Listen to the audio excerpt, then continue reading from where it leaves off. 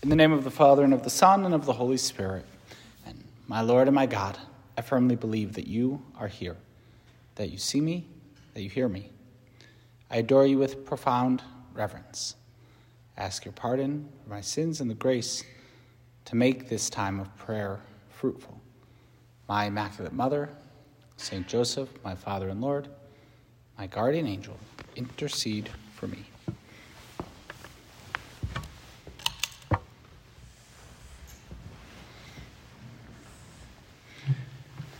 With your permission, Lord Jesus Christ, truly present among us, exposed here in the most blessed sacrament. This weekend, we are continuing our reading in our Sunday Mass from the sermon, our Lord's sermon on the plain. Our Lord gave many sermons. He was a preacher, right? That was his kind of work. He was a carpenter before, but then he became a preacher, teacher. So he gave many sermons, and one of them, at least, was up on a mountain. And Matthew kind of tells us about being up on the mountain. And when Jesus goes up on the mountain, he's the new Moses. And as the new Moses, he is teaching us.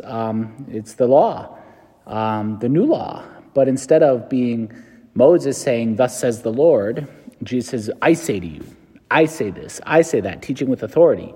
Right? He goes up the mountain and he sits down. And that's the position of authority of God teaching us on the mountain. Jesus' divinity, right? With that divine authority. But Luke gives us what's called, and this may be one of those like modern things where we just start calling it the Sermon on the Plain, right? The Sermon on the Mount, like everyone's all about the Sermon on the Mount. This is, I don't think everyone's like, oh, the Sermon on the Plain, right? As if it's some kind of big other sermon. But we heard last weekend that Jesus came and he stood on a level place, and a great crowd of his disciples and a great multitude of people from around Judea, Jerusalem, seacoast of Tyre and Sidon came to hear him and be healed of their disease, right? So now he's in a level place. And what does this teach us about now the humanity of our Lord? That this is the incarnation. That God comes to be one of us, right? And so he's teaching us, not just as a far distant God, right? He is the lawgiver. He does teach from that authority, but also fully God and fully man. Jesus is totally one of us. And so he teaches us among us, as one among us, coming to live with us. And so picture standing on a level playing, like a level ground with everyone around. There's very much a part of being part of the crowd, right? There's the coach up in the play box, maybe calling the plays. But then there's the quarterback on the field, right? With the field of vision just right among the rest of the team that calls the plays, and makes the play in the game. Well, that's, our Lord both is from above as God, giving us the law, but also as one of us, standing among us. Jesus teaches us. He shares life with us. And so we're continuing. And I believe we read it next week as well, right? It's this 3 weeks of reading from this sermon of our Lord. And so, what do we read? The continuation of this sermon. To you who hear I say, love your enemies. Do good to those who hate you. Bless those who curse you. Pray for those who mistreat you. To the person who strikes you on one cheek, offer the other one as well. And from the person who takes your cloak, do not even withhold your tunic. Give to everyone who asks of you, and from the one who takes what is yours, do not demand it back. And we're going to go on to many of these points, right? Do to others as you would have them do to you. For if you love only those who love you, what credit is that to you? Even sinners love those who love them. If you do good to those who do good to you, what credit is that to you? Even sinners do the same. If you lend money to those from whom you expect repayment, what credit is that to you? Even sinners lend to sinners and get back the same amount. But rather, love your enemies and do good to them, and lend, expecting nothing back. Then your reward will be great, and you will be children of the Most High, for he himself is kind to the ungrateful and the wicked. Be merciful, just as your Father is merciful. Be merciful. Just as your Father is merciful, so you are to be merciful. Now that, again, we hear these words, and oftentimes with your sermons, Lord, we've heard them so much since growing up, that as soon as they start, we're like, oh, I know where that one's going. We'll just skip ahead, right? Let's get to the good stuff. Give me another parable, right? I want another healing, right? Enough of this sermon. We've heard that last week, and we're gonna enough of that. Let's get to some good stuff. But we gotta stick with this. We gotta stay with it. Jesus, you're teaching us. You, God, living among us, are teaching us, and you make this mega demand upon us, right? Be merciful, just as your heavenly Father is merciful, right? We live out this mercy, and you give us very clear instructions, right? Love your enemies. Do good for those who hate you. Bless those who curse you. Pray for those who mistreat you. I mean, that is, we can kind of think about that and theorize about it in a very speculative way, but when it comes down to it, like, if somebody hates me, like if they really hate me, I don't think I know many people that hate me. They're probably out there. With everything going on in our city, there's probably actually a lot of them. I just stopped listening, but who knows, right? But somebody like, someone that really, really hates us, right? If you have somebody like that in your life that just like hates you, it's a strong word. I remember growing up, right? Parents are sometimes like, well, we don't use that word hate, right? We don't use that. That was in my house, right? We don't say the word hate. Like, oh, but I just hate the cold. No hate, right? No hate in our house. And that's what a beautiful example for parents to set. But like, do good to those who hate you. This concept, this thought that there's somebody that just really, not even they're annoyed with me. Right? A lot of times it's like, oh, people are a little annoyed with me. They're a little upset. Like, no, this is someone that just deep down wishes me ill. And I should do good to them? Like, not even avoid that. Like, avoid the people that hate you, right? Someone doesn't like you. Someone, they really hate you. I'll just stay away from them, right? No. Do good for them. Like, do good things for people that deep down hate you. Love your enemies. Again, we hear it so much, right? Put on a bumper sticker. The easiest way to make something totally irrelevant is to put on a bumper sticker. Love your enemies. No, but actually, there's somebody that's an enemy of mine, right? They are acting against me. They're trying to break me down. They're trying to defeat me. The adrenaline that goes into that, right? When we're actually confronted in a situation, and we pray that we don't find ourselves in any ones that involve violence, but like somebody's actually my enemy. They actually want to do me wrong in this case, and if they can, like they will destroy me, right? It could happen, again, it's not just somebody trying to physically harm us, but it could happen, let's say, like in the workplace. Like there's somebody that's trying to crush the good work that I'm doing, what I'm dedicating my time to. There's somebody that is actively working against it, and they're doing it maliciously. Like they are trying to break the good that we're trying to, because they have a different motive, right, or whatever. Love your enemy. Like actually love. Do I love that person? I tolerate them. We coexist, right? No. I love you, right? I really love you. To love our enemies, doing good to those who hate you. Bless those who curse you, right? People speak all kinds of evil against us, and to bless them. Benedicere. It comes just to say good things about them, right? So to return a blessing is to wish you well, right? To say something. But imagine, like, someone curses me. They speak badly about me. Usually these things are much more threatening when they're done to someone in authority. So, somebody, again, at work starts saying bad things about you to your boss, right? And what do you say good things about them, right? You actually say, it's crazy. I don't know. Like, I don't want to do that, right? If somebody starts saying bad things about me, I want to say bad things right back about them. Particularly, I mean, in my case, if they start saying things to the Archbishop about how bad I am and they start really cursing my name to the Archbishop, my response is going to be, well, Archbishop, here's all the stuff you don't know about that guy, right? And here's how bad they are. And we basically just drag each other down so that if I could discredit you more than you discredit me, I win somehow, right? And it's so terrible. No, bless, speak well, say good things to and about the people that curse you. Pray for those who mistreat you, right? Someone actually does something wrong against us. Pray for those who mistreat you.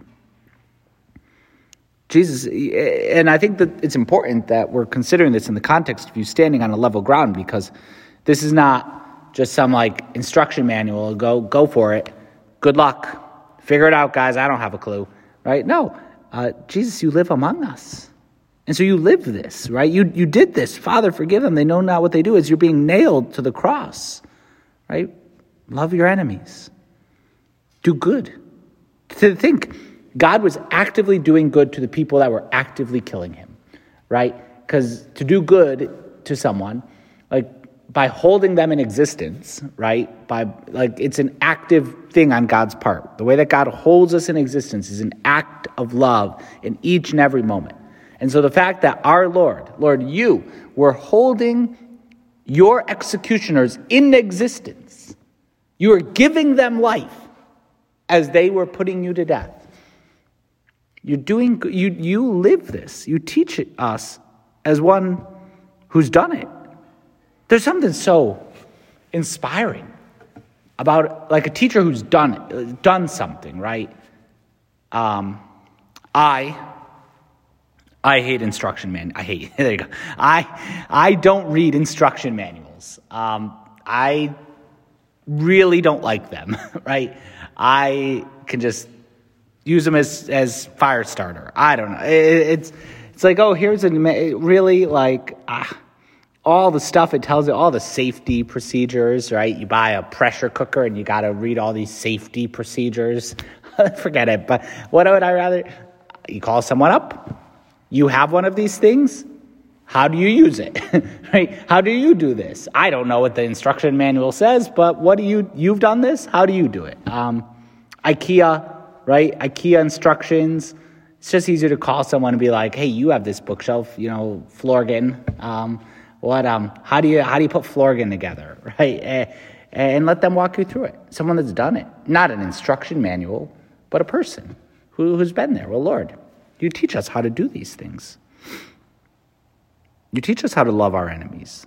As you love, you actively love those who are seeking you harm.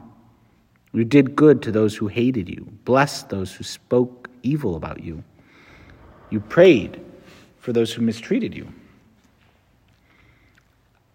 I remember this is the mercy, right? Be merciful as your Father is merciful. This is the mercy that we are called to live, that we actually have to do.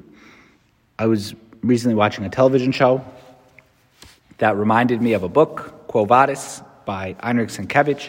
It's a very, very good historical novel about early Christians, and it's told mostly through the point of view of a Roman soldier and as he's just starting to meet some Christians, but it's not really popular. He doesn't know what Christianity is. Very early day. It's in the time of Nero, so it's a great historical novel. And I remember reading it, and really you get a sense of like a world before Christianity really took off is a world completely without mercy. It really is kill or be killed. Stab someone in the back because someone betrays you. You punish them with force. And there's no mercy. It's a beautiful book to read for the message of Christianity. And there's some really moving scenes in there. But in the whole culture of the book, Sienkiewicz does a beautiful job of showing what a world without mercy looks like.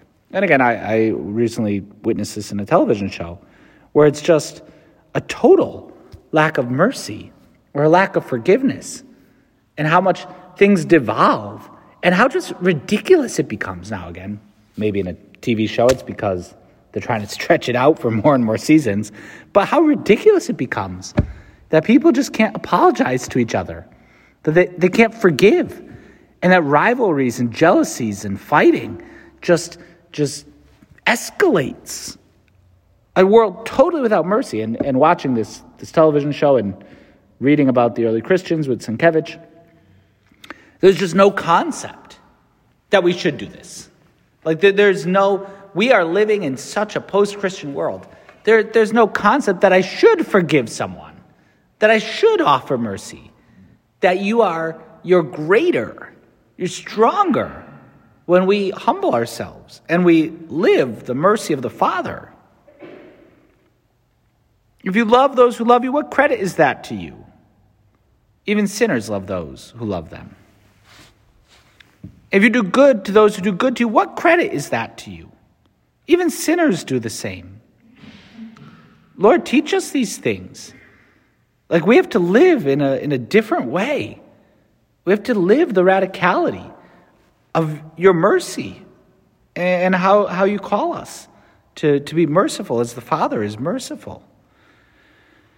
And so we have to live this out, right? It's not just a worldly measure. Be merciful, just as your Father is merciful.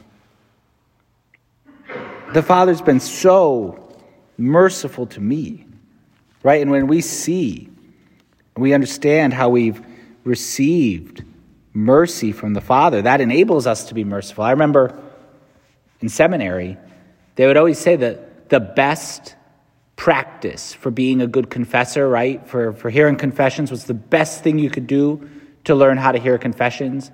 Go to confession. Go to confession frequently. If you want to learn how to hear confessions, go to confession. And just receive mercy. I've almost never had a bad experience in confession, right? I've almost never been yelled at. I don't think I've ever been yelled at, right?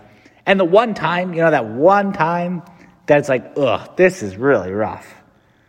I think I was already a seminarian, and I'm just like, I'm never going to do that to anyone, right? I would never, right? So many times going to confession, and particularly, big sins or whatever that we bring to confession, to receive the mercy of God. And so when we've been forgiven of our sins, we've received God's mercy. How could we possibly hate someone else? How could we possibly work against them? No, God loves me. When I was his enemy in sin, God loved me and forgave me.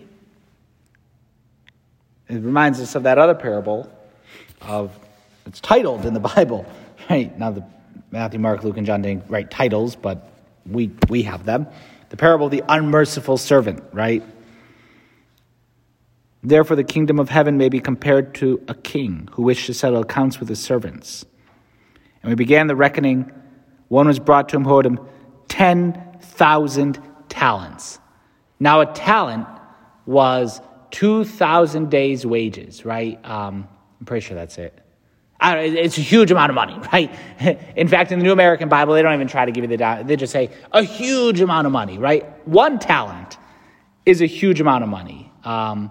Never mind 10,000 talents. We're talking trillions of dollars. Owed him trillions of dollars. And as he couldn't pay it back, there's no way this guy could pay it back. His Lord ordered him to be sold, with his wife and his children, all that he had, his payment to be made. And now notice, you sell this guy into slavery and his wife and his kids, that's probably not even going to equal 1 talent, right? Even if you give everything you have, you lose it all, it doesn't even begin to pay back the debt. So the servant fell on his knees, imploring him, Lord, have patience with me, and I will pay you everything. Now again, how foolish is that? We're going to actually, this Lent, because it's year C, we're going to read the prodigal son, right? And just, Father, I've sinned against heaven and against you. Treat me as a servant, right? No.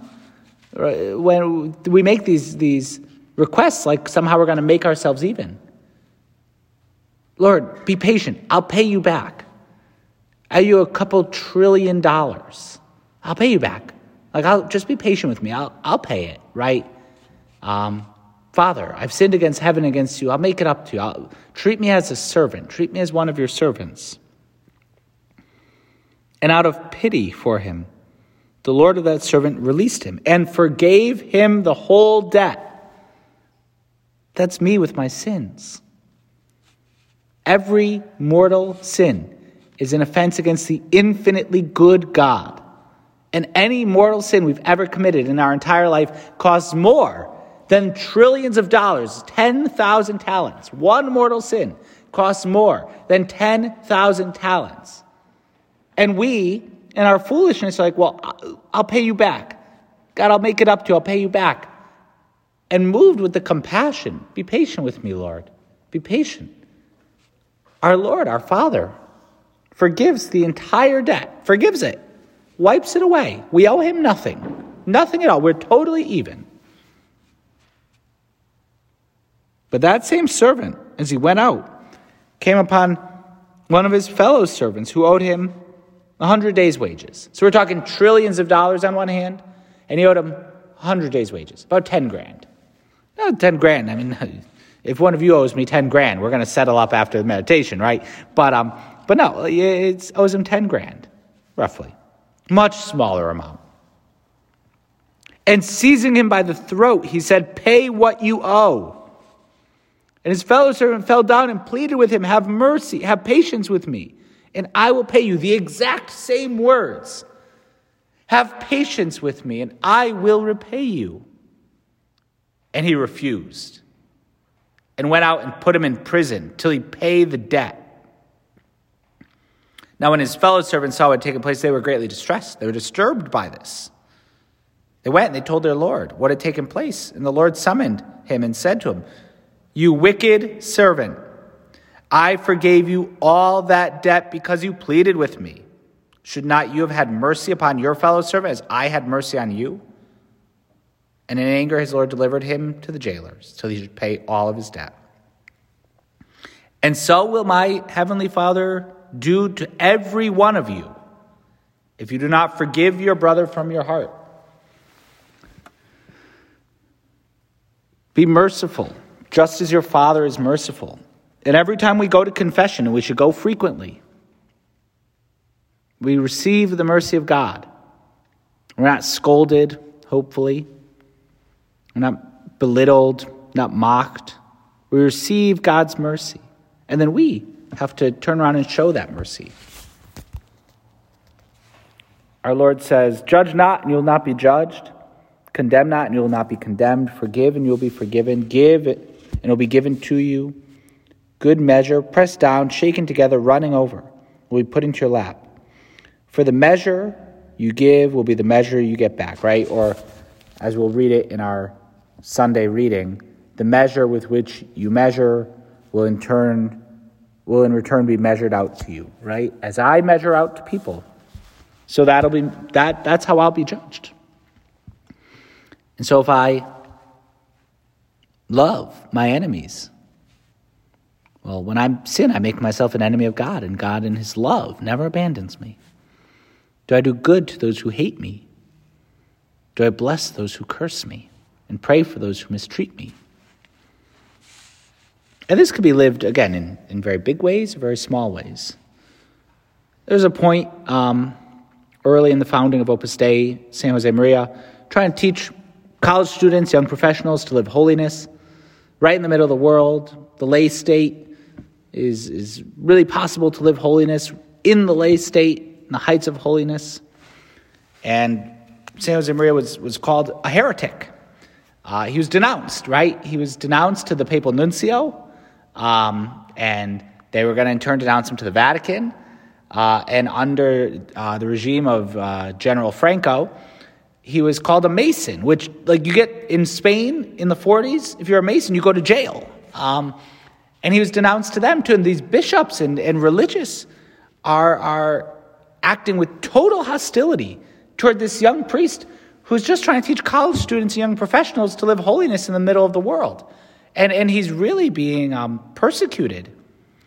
And he referred to it as the persecution of the just, that they actually thought they were serving God, right? These priests and bishops thought that they were serving God by trying to destroy this work of God that St. Josemaria was called to found.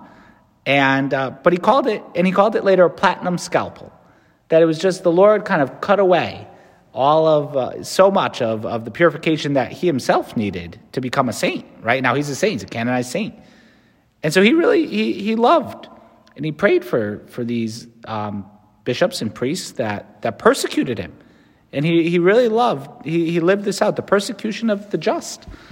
And so again, the saints actually live this, and they live it in ways that you'd be like, no, look, if this religious order wants to destroy the group that I'm starting, I'm going to destroy them. No, we're not. That's nonsense, right? We need to live this mercy, this radical mercy. We need to be vehicles of it. We need to receive it ourselves, and then we need to, in turn, give it to others. And so, Pope Francis, added to the Litany of Loreto, Mary as the Mother of Mercy, right? We should turn to our mother, right? She's the Mother of Mercy, and she could teach us how to be merciful, to live the mercy of the Father. And so, Mary, Mother of Mercy, and pray for us and help us experience the Father's mercy in our own lives, and in turn show that mercy to all that we encounter.